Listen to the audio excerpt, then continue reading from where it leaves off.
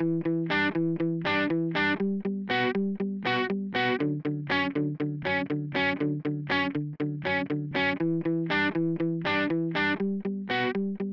and welcome to Medicine the Truth, one of our 4 weekly podcasts in our Fixing Healthcare podcast series.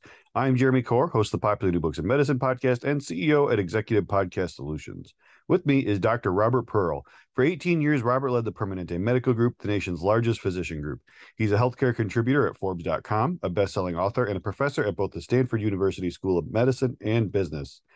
His book, Uncaring: How the Culture of Medicine Kills Doctors and Patients, continues to receive industry-wide praise. All profits will be donated to Doctors Without Borders. Information on a wide range of healthcare topics can be found on his website, robertpearlmd.com. Robbie, listeners are enjoying this blend of the latest in medicine combined with ongoing updates on COVID-19. How about one general medical story and one on COVID? Jeremy, the biggest medical story was the most recent report from the Commonwealth Fund. This is a not-for-profit, highly respected organization that compares healthcare data from the most industrialized nations of the world, including the United States. And the information, it was very distressing. You and I are both sports fanatics. And at every sport, as you know, there's a common adage, although the exact metaphor varies by the nature of the competition.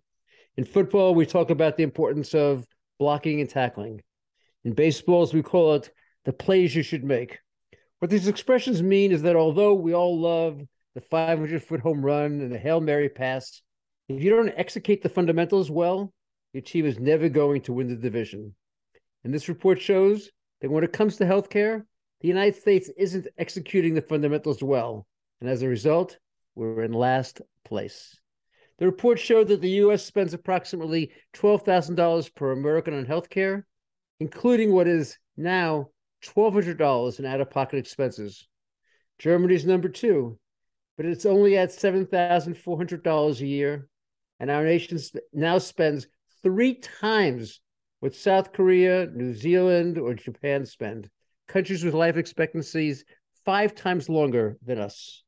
And we're last in avoidable deaths, childhood mortality, and maternal mortality compared to these other 12 industrialized nations. The basics include prevention, avoidance of complications like heart attacks, strokes, and cancer from chronic diseases, patient safety, and primary care. And there's nothing on the horizon from how we train doctors to the likely improvements in hospital care that is likely to change our failing grade in the foreseeable future. Relative to COVID, I find the most recent data on China interesting. As you remember from recent shows, the country went from near total lockdown anytime there was early evidence of infection to a complete laissez-faire attitude. And with the highly transmissible current variants, COVID-19 infected nearly everyone in the country. The government reported 83,000 deaths, but researchers and epidemiologists around the world quickly realized that the only cases that China was counting were people who died in the hospital from lung failure. That omitted the massive number of individuals who died at home. And those who died in hospitals, but they didn't die from lung infection. They died from complications of virus-related myocarditis, a pulmonary embolus. And so the counts were grossly underreported. Teams of global researchers used the available data on the increase in overall death rates in China, and then made various assumptions about how many of those were likely to be from COVID. And they concluded that the true death toll, it was most likely between 1 and 1.5 million. Given that China has a total population of close to 1.4 billion, those estimates would put China somewhere in the middle of nations when it comes to overall mortality. About a third the mortality rate of the US, but double that of Japan, South Korea, or Singapore. And that outcome happened, as you well know, despite 3 years of near complete shutdown in China, resulting in major economic difficulties for the country and its citizens. Let me offer one last thought, because it's in the headlines right now. Speaking about China, new intelligence has prompted the Energy Department, this is the US Energy Department, to conclude that the coronavirus pandemic probably began as an accidental laboratory leak in Wuhan. Listeners may remember that we talked about two competing theories in the past: transmission from a bat or a lab leak. We're now 3 years later, and the debate continues. There are other U.S. government agencies that still think it probably came from a bat or other wild species. You have this energy department who's concluded it came from a lab leak. One thing that nearly all scientists agree upon is that the pandemic wasn't intentional or caused by a biological warfare research effort. Speaking of the end of the pandemic, didn't the U.S. just declare that the COVID-19 emergency was over? Yes, Jeremy. The official announcement is that the COVID-era health emergency declaration will now end on May 11th. Doing so will open the gates for the return of restrictions in many areas that were eased to accommodate the flood of very sick patients coming to doctors and healthcare facilities. It could mean more cost for people needing COVID testing, vaccination, and treatment. The end of the emergency declaration may result in millions of individuals, including a huge number of children, who were provided with Medicaid during the pandemic, and they might now lose it as eligibility financial audits are done and uncover changes in family income over the past 2 to 3 years. Since the program was put into place, states haven't checked eligibility status for enrollees. Instead, they've been automatically maintained in Medicaid once enrolled, and the states were reimbursed by the federal government for providing this continuous coverage. That's about to change unless Congress takes action. My observation is that on one hand, an emergency declaration can't remain in place once the emergency has passed. But I believe that many of the changes put in place in response to the pandemic should be continued as means to address and really just plaster over the cracks in our broken healthcare system. You may remember before the pandemic, there were too many Americans lacking healthcare coverage. And as a result, they couldn't obtain the medically proven preventive services and the many effective treatments for chronic diseases, ones that can be very effective in preventing heart attacks, strokes, and cancer. There's no question that we have the ability as a country to raise quality, increase access, and decrease costs. But to do so will require a major transformation of how healthcare is delivered. And unfortunately, I don't see any evidence that Congress has the ability to make the improvements needed. As such, probably the best we can hope for is that the federal government will implement temporizing measures that extend coverage, possibly through healthcare exchanges, if not Medicaid, and they'll keep them in place until better and more permanent solutions can be implemented, either from inside the medical system or outside the current healthcare world.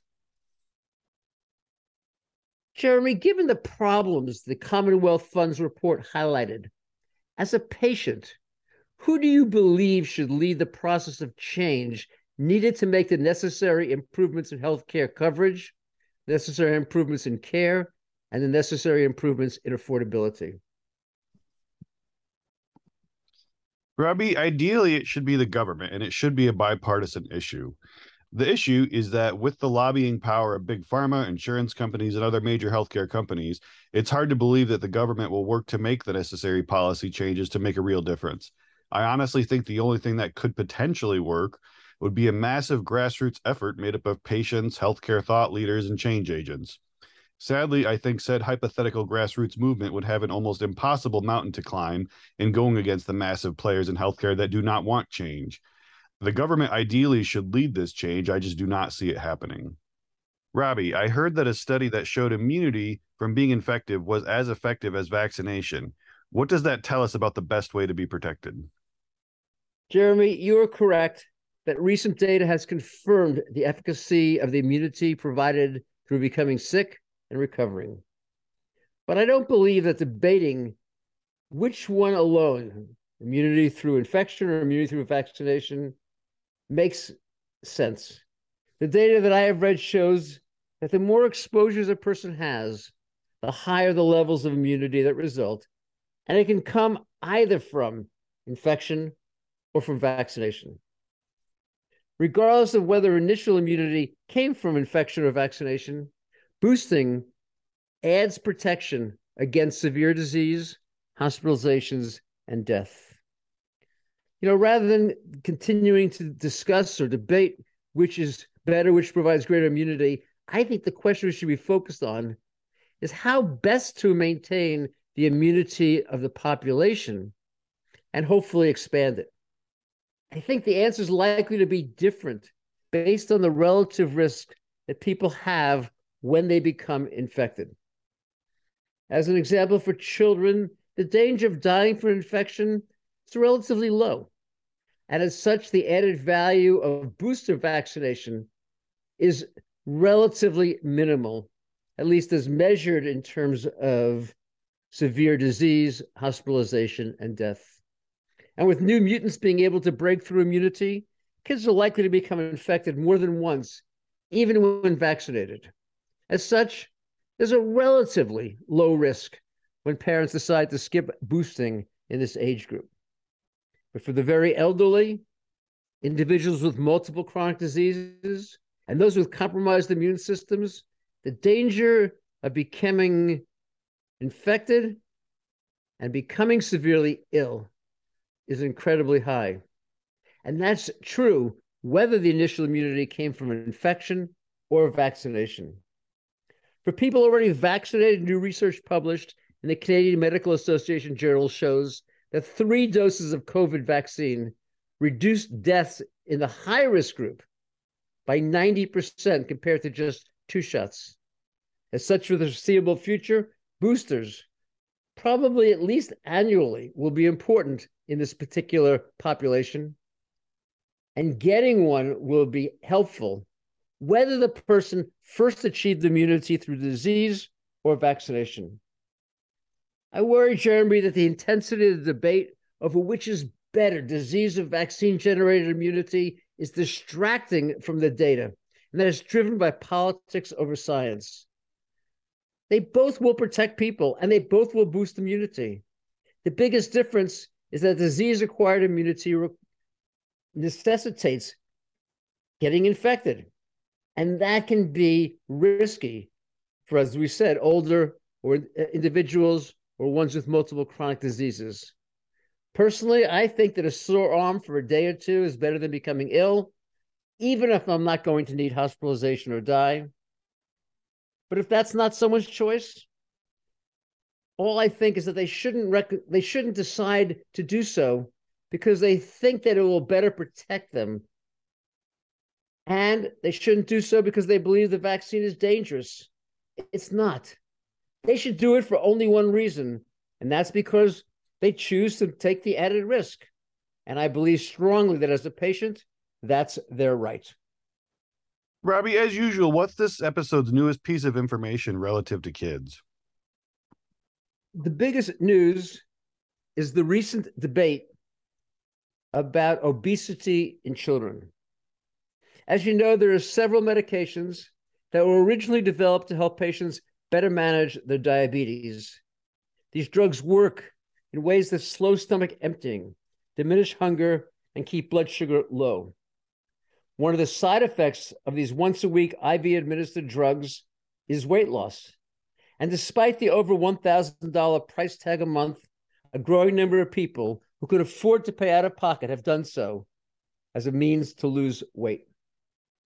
Many debates have raged about these drugs, including whether insurance companies should pay for them, and if so, for what indications. Ethicists have pointed out the ways that this type of treatment can increase discrepancy in care based on socioeconomic factors. And at least short-term, how the use of these medications for weight loss has created a shortage of this important medication for people who need it to manage their diabetes. But relative to kids, the availability of these drugs led a group of pediatricians to recommend a very aggressive approach to excess weight in children. This report from the American Academy of Pediatrics shifts viewing obesity from a choice to a disease. It recommends intense treatment, including 26 hours of education for families and kids, even those under the age of 5, plus availability of these new weight loss drugs starting at age 12 and offering bariatric surgery to teens as young as 13. At the same time, eating disorder specialists have concerns, and they believe the harm from telling very young children that they have a disease and basing that solely on their weight could have psychological implications and create psychological harm. Many experts are pointing to the weight gain, estimated to be at least 2/3 of the loss whenever the medications are stopped, and they worry that will mean that once these kids start intravenous medications, it would be for the rest of their lives. This debate is likely to remain intense, with lots of finger pointing by the experts on each side. One of the issues that I don't think has been adequately discussed is the massive increase in the number of obese kids over the past few decades. Given that our genetic makeup doesn't change that quickly, this potential disease can't be solely related to our DNA.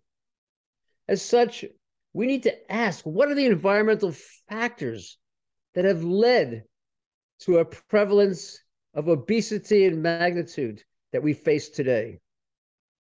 We need to ask, should we start with drugs and surgery, or should we instead focus on the causes of the problems, the things that are different in society now, and reverse them? Without question, not blaming the child is compassionate. It's the right thing to do. But not improving the environment, be it related to diet or socioeconomic factors, to me seems an inadequate solution to a very important problem. I'm not convinced that making this a medical disease rather than a societal one is the best place to start. Robbie, let's go back to COVID-19. Are there any recent information on rebound symptoms in patients who take Paxlovid? Jeremy, treating patients with Paxlovid soon after infection has been shown to reduce the need for hospitalization and the risk of death in unvaccinated patients. Its use in the relatively healthy individuals, however, has been debated. On one hand, some people ask, what can you lose if the side effects are minimal? Others point to the cost, and they don't see the advantages as worth the price unless the patient hasn't been vaccinated or has multiple chronic diseases. In between these two extremes are patients and clinicians who worry about what is referred to as rebound, getting sick again after finishing the 5-day course of oral treatment. A recent article in the Lancet Journal of Infectious Disease presented research that indicated taking the drug didn't augment the likelihood of a rebound exacerbation for the disease. The study included the risk of rebound was similar for patients who took the drug and those who did not. In both cases, between 4.5 and 6.6% of patients saw the reemergence of symptoms and an increase in the viral load in the nasopharynx after a period of recovery following initial infection. One problem with the study is that all of the patients were severely ill and hospitalized. As such, the results may not be generalizable to outpatients with more mild cases. Jeremy, as a patient, let me ask you, which of the following would you be most comfortable doing to decide if you should take a drug like Paxlovid? Would you check the internet for articles? Talk with someone at the CDC?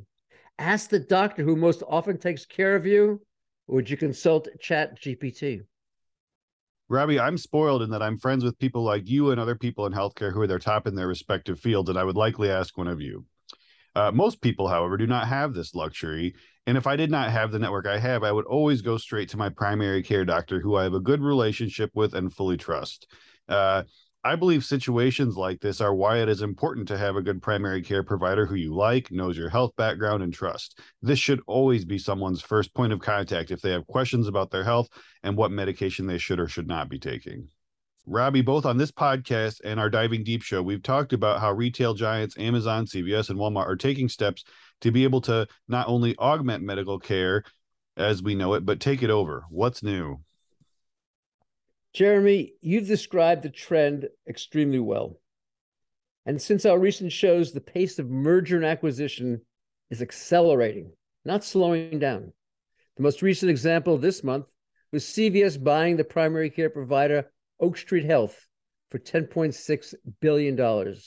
And as is true for many of the other acquisitions these retail giants have made, Oak Street serves mainly senior citizens enrolled in Medicare Advantage, the capitated Medicare option. Today, Oak Street has clinics in 169 locations in 21 different states, and it's projected to add 40 new clinics in 2023. And with CVS's previous acquisition of Signify, a 10,000 doctor group providing virtual and in-person home health, the synergies among the different parts of the growing CVS organization are massive. Similarly, United Healthcare, that reached a 10-year agreement with Walmart to partner together, just agreed to buy the LHC Group, a huge provider of home care, and they purchased it for $5.4 billion. By the time you add up $3.9 billion for One Medical that Amazon bought, $8 billion for Signify and $10.6 for Oak Street, and the $5.4 billion for LHC Group, you're at $25 billion over the past few months. And that's not counting close to a dozen other deals these retail giants are currently discussing. And rounding out the big three, Amazon, that we just mentioned, completed its acquisition of One Medical without a major challenge from regulators.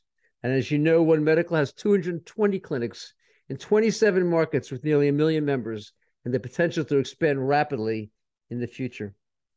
All of these deals are likely to come under continued scrutiny in the future. But so far, the view is that these companies are making these acquisitions to benefit customers, not gain monopolistic market control, as simply as a means to raise prices. Already, United Healthcare has 60,000 employed physicians, and that's not counting tens of thousands more through its various networks. Although estimates vary, if you want to provide medical care to a population of people in a given location, you can do so with about one doctor per 500 individuals. You can think of a town, maybe with 100,000 people.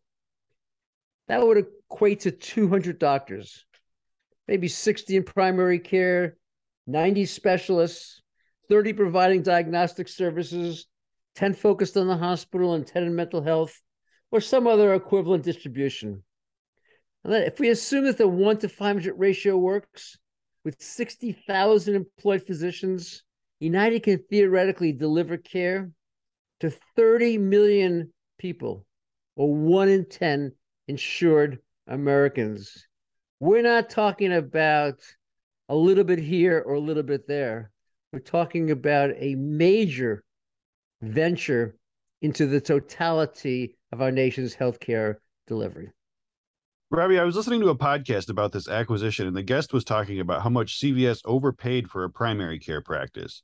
Assuming this person was correct, why do you believe it made sense? Jeremy, I think that many of the skeptics are viewing this acquisition process and the other things that the retail giants are doing from the context of a standalone deal. And the critics are right. It's hard to earn significant money from primary care alone. As you know, primary care only accounts for about 6% of total healthcare spend. But the real question, and what I think they're missing, is how much of the other 94% does primary care influence? How much of the dollars spent in hospitals and on specialty care could be eliminated through well-provided primary care? And when I look at it, the answer is quite a bit.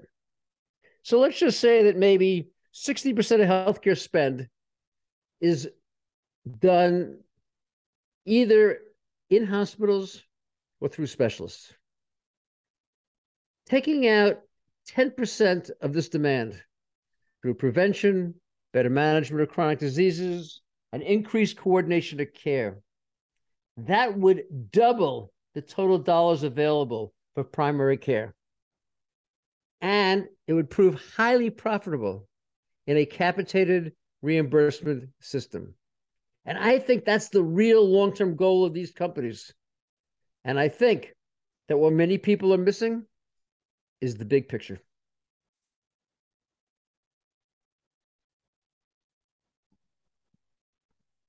Robbie, what else is happening in medicine? Unfortunately, Jeremy, we're seeing major increases and wide disparities in mental health problems. New data from the CDC pointed out that not only are the total numbers going up, but for some groups in the United States, the number of suicides is soaring. More specifically, among Native Americans, the suicide rate increased 26%. And for Black and Hispanic people, 19.2 and 6.8%, respectively. Difficulty with access for mental health services during the pandemic likely has contributed to this problem. But so has growing demand. Researchers found that mental health concerns as a percentage of medical visits have risen from 10.7% to 15.9%. And most likely, these numbers, they're just the tip of the iceberg. And in a second worrisome report from the CDC, federal researchers found that teenage girls across the US are, and I quote them, engulfed in a growing wave of violence and trauma. What the report showed is that nearly 1 in 3 high school girls seriously considered suicide. And that's up 60% from a decade ago. 1 in 6 said she was forced to have sex against her will, an increase of 27% from only 2 years ago, which was the first time the CDC tracked this metric. And combining all this information, it's clear our nation has a mental health crisis without a plan in place or anything on the horizon that's likely to achieve success. Jeremy, mental health issues exist across the country. There is no question that people are suffering and they're finding it harder to cope. But in your opinion, how do we draw a line between what is the responsibility of the healthcare system to address this important problem versus what is the responsibility of the government and community programs to take the lead? Robbie, I think this is a very difficult question to answer. I think significantly more should be done on both fronts. As much as I think this has changed over the years, there is still a massive stigma around mental health issues. Many people are embarrassed to admit they have mental health concerns. Many people are scared to discuss with a family member or friend that they're concerned that they might be struggling with a mental health issue for fear of offending them. I think we still have a very long way to go in fighting this stigma. I think the government should be doing significantly more to fight that stigma via community outreach programs, TV commercials, etc. I feel like when it comes to health systems, I feel like a mental health check should be part of the yearly physical or any doctor visit. When I go to the doctor for something routine, they always check my blood pressure, weight, and pulse. I think part of these routine checks should include the primary care doctor asking patients how things are going in your home life or with your job. Are you facing any extra stress or grief in your life or anything like that? So they can try to spot if there is some mental health concern so they can refer them to the appropriate mental health professional and then follow up with the patient to make sure they did end up going to said mental health professional. Robbie, what else is new relative to American healthcare? Jeremy, in medicine, we continue to find examples of where more isn't better. A recent study published in the prestigious New England Journal of Medicine found that for older women with low-risk breast cancer, radiation therapy with its debilitating side effects could be skipped without negatively impacting survival. In the research, the group studied were 65 years and older with early-stage disease that was responsive to hormonal therapy. 10 years after surgery, the women who were treated with radiation in addition to hormonal therapy failed to live longer than those who weren't.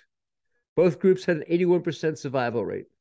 This finding in women that aggressive treatment doesn't add value for low-risk breast cancer, it duplicates similar data that watchful waiting in men with low-risk prostate cancer proves equally successful as surgery, and it avoids the risks of impotence and urinary incontinence. And researchers are now looking to figure out whether younger women with low-risk breast cancer can also skip radiation treatments. Robbie, we talked at our show Diving Deep about how hospitals use M&A to raise prices. A listener asked if we could explain something he read about site neutrality.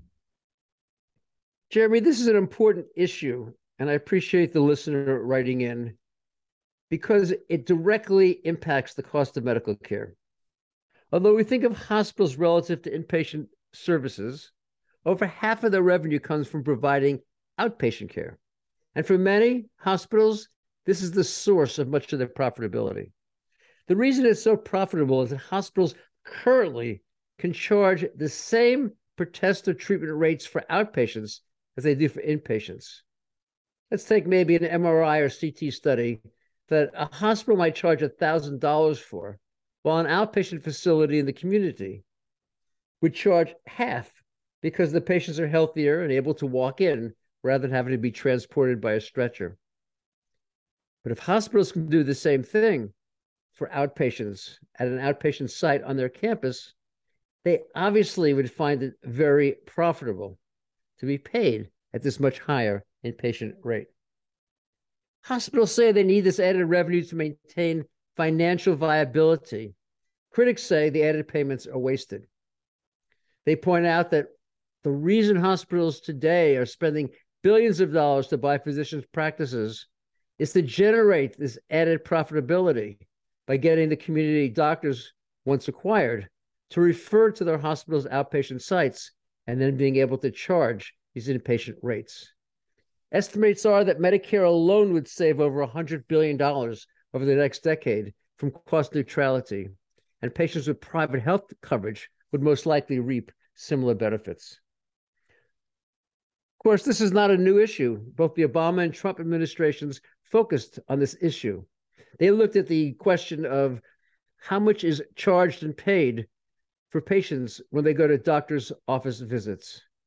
And what they noticed was that when a hospital sets up an outpatient office, even at a site away from the inpatient facility, it continues to charge and get paid much higher rates for the visit than a doctor's office in the community.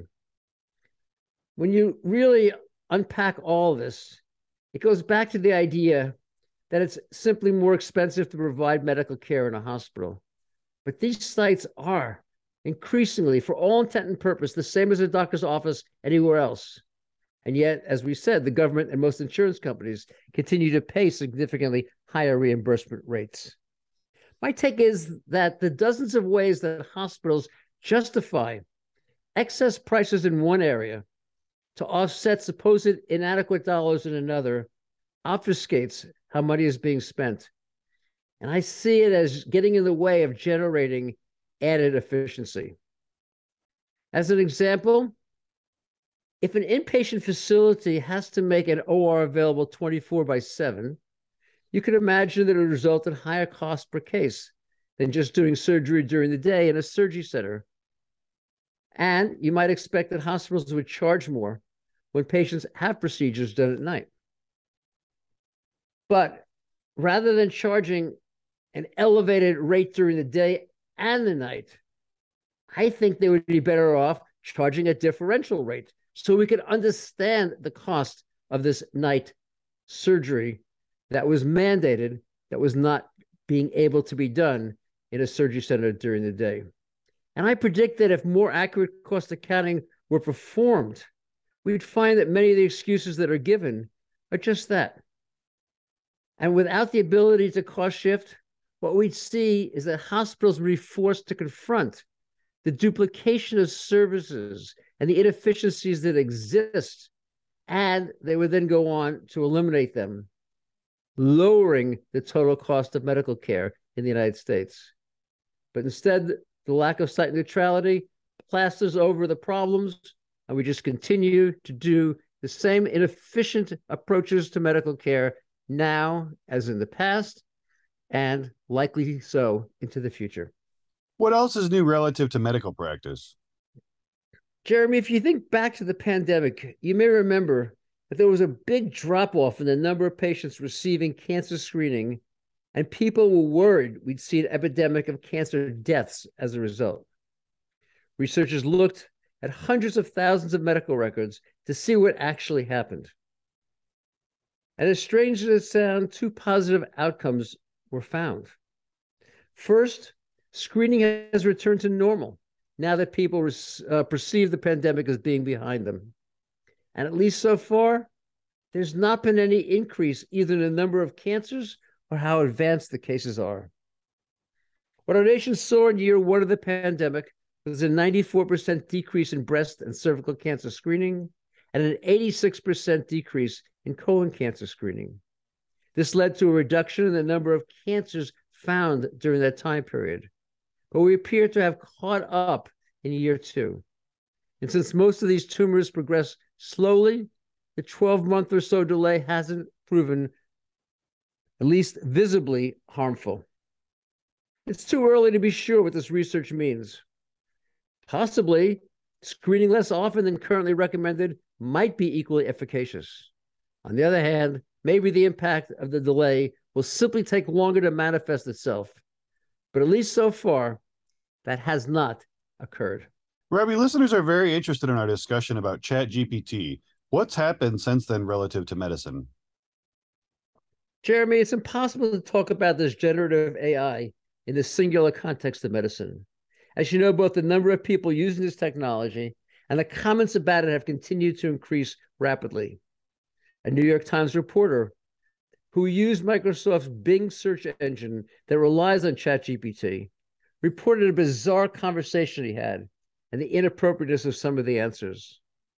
And then, on the other hand, I keep hearing from more and more doctors who are using it to help them find obscure diagnoses for patient symptoms and to personalize medical advice for individuals from different backgrounds. One thing is certain, this technology isn't going away, and it will revolutionize healthcare as we know it.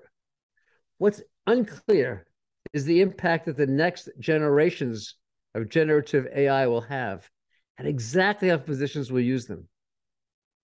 A sentiment I'm hearing often is that we can't be sure whether doctors or ChatGPT will be better able to make diagnoses and recommend treatment in the future.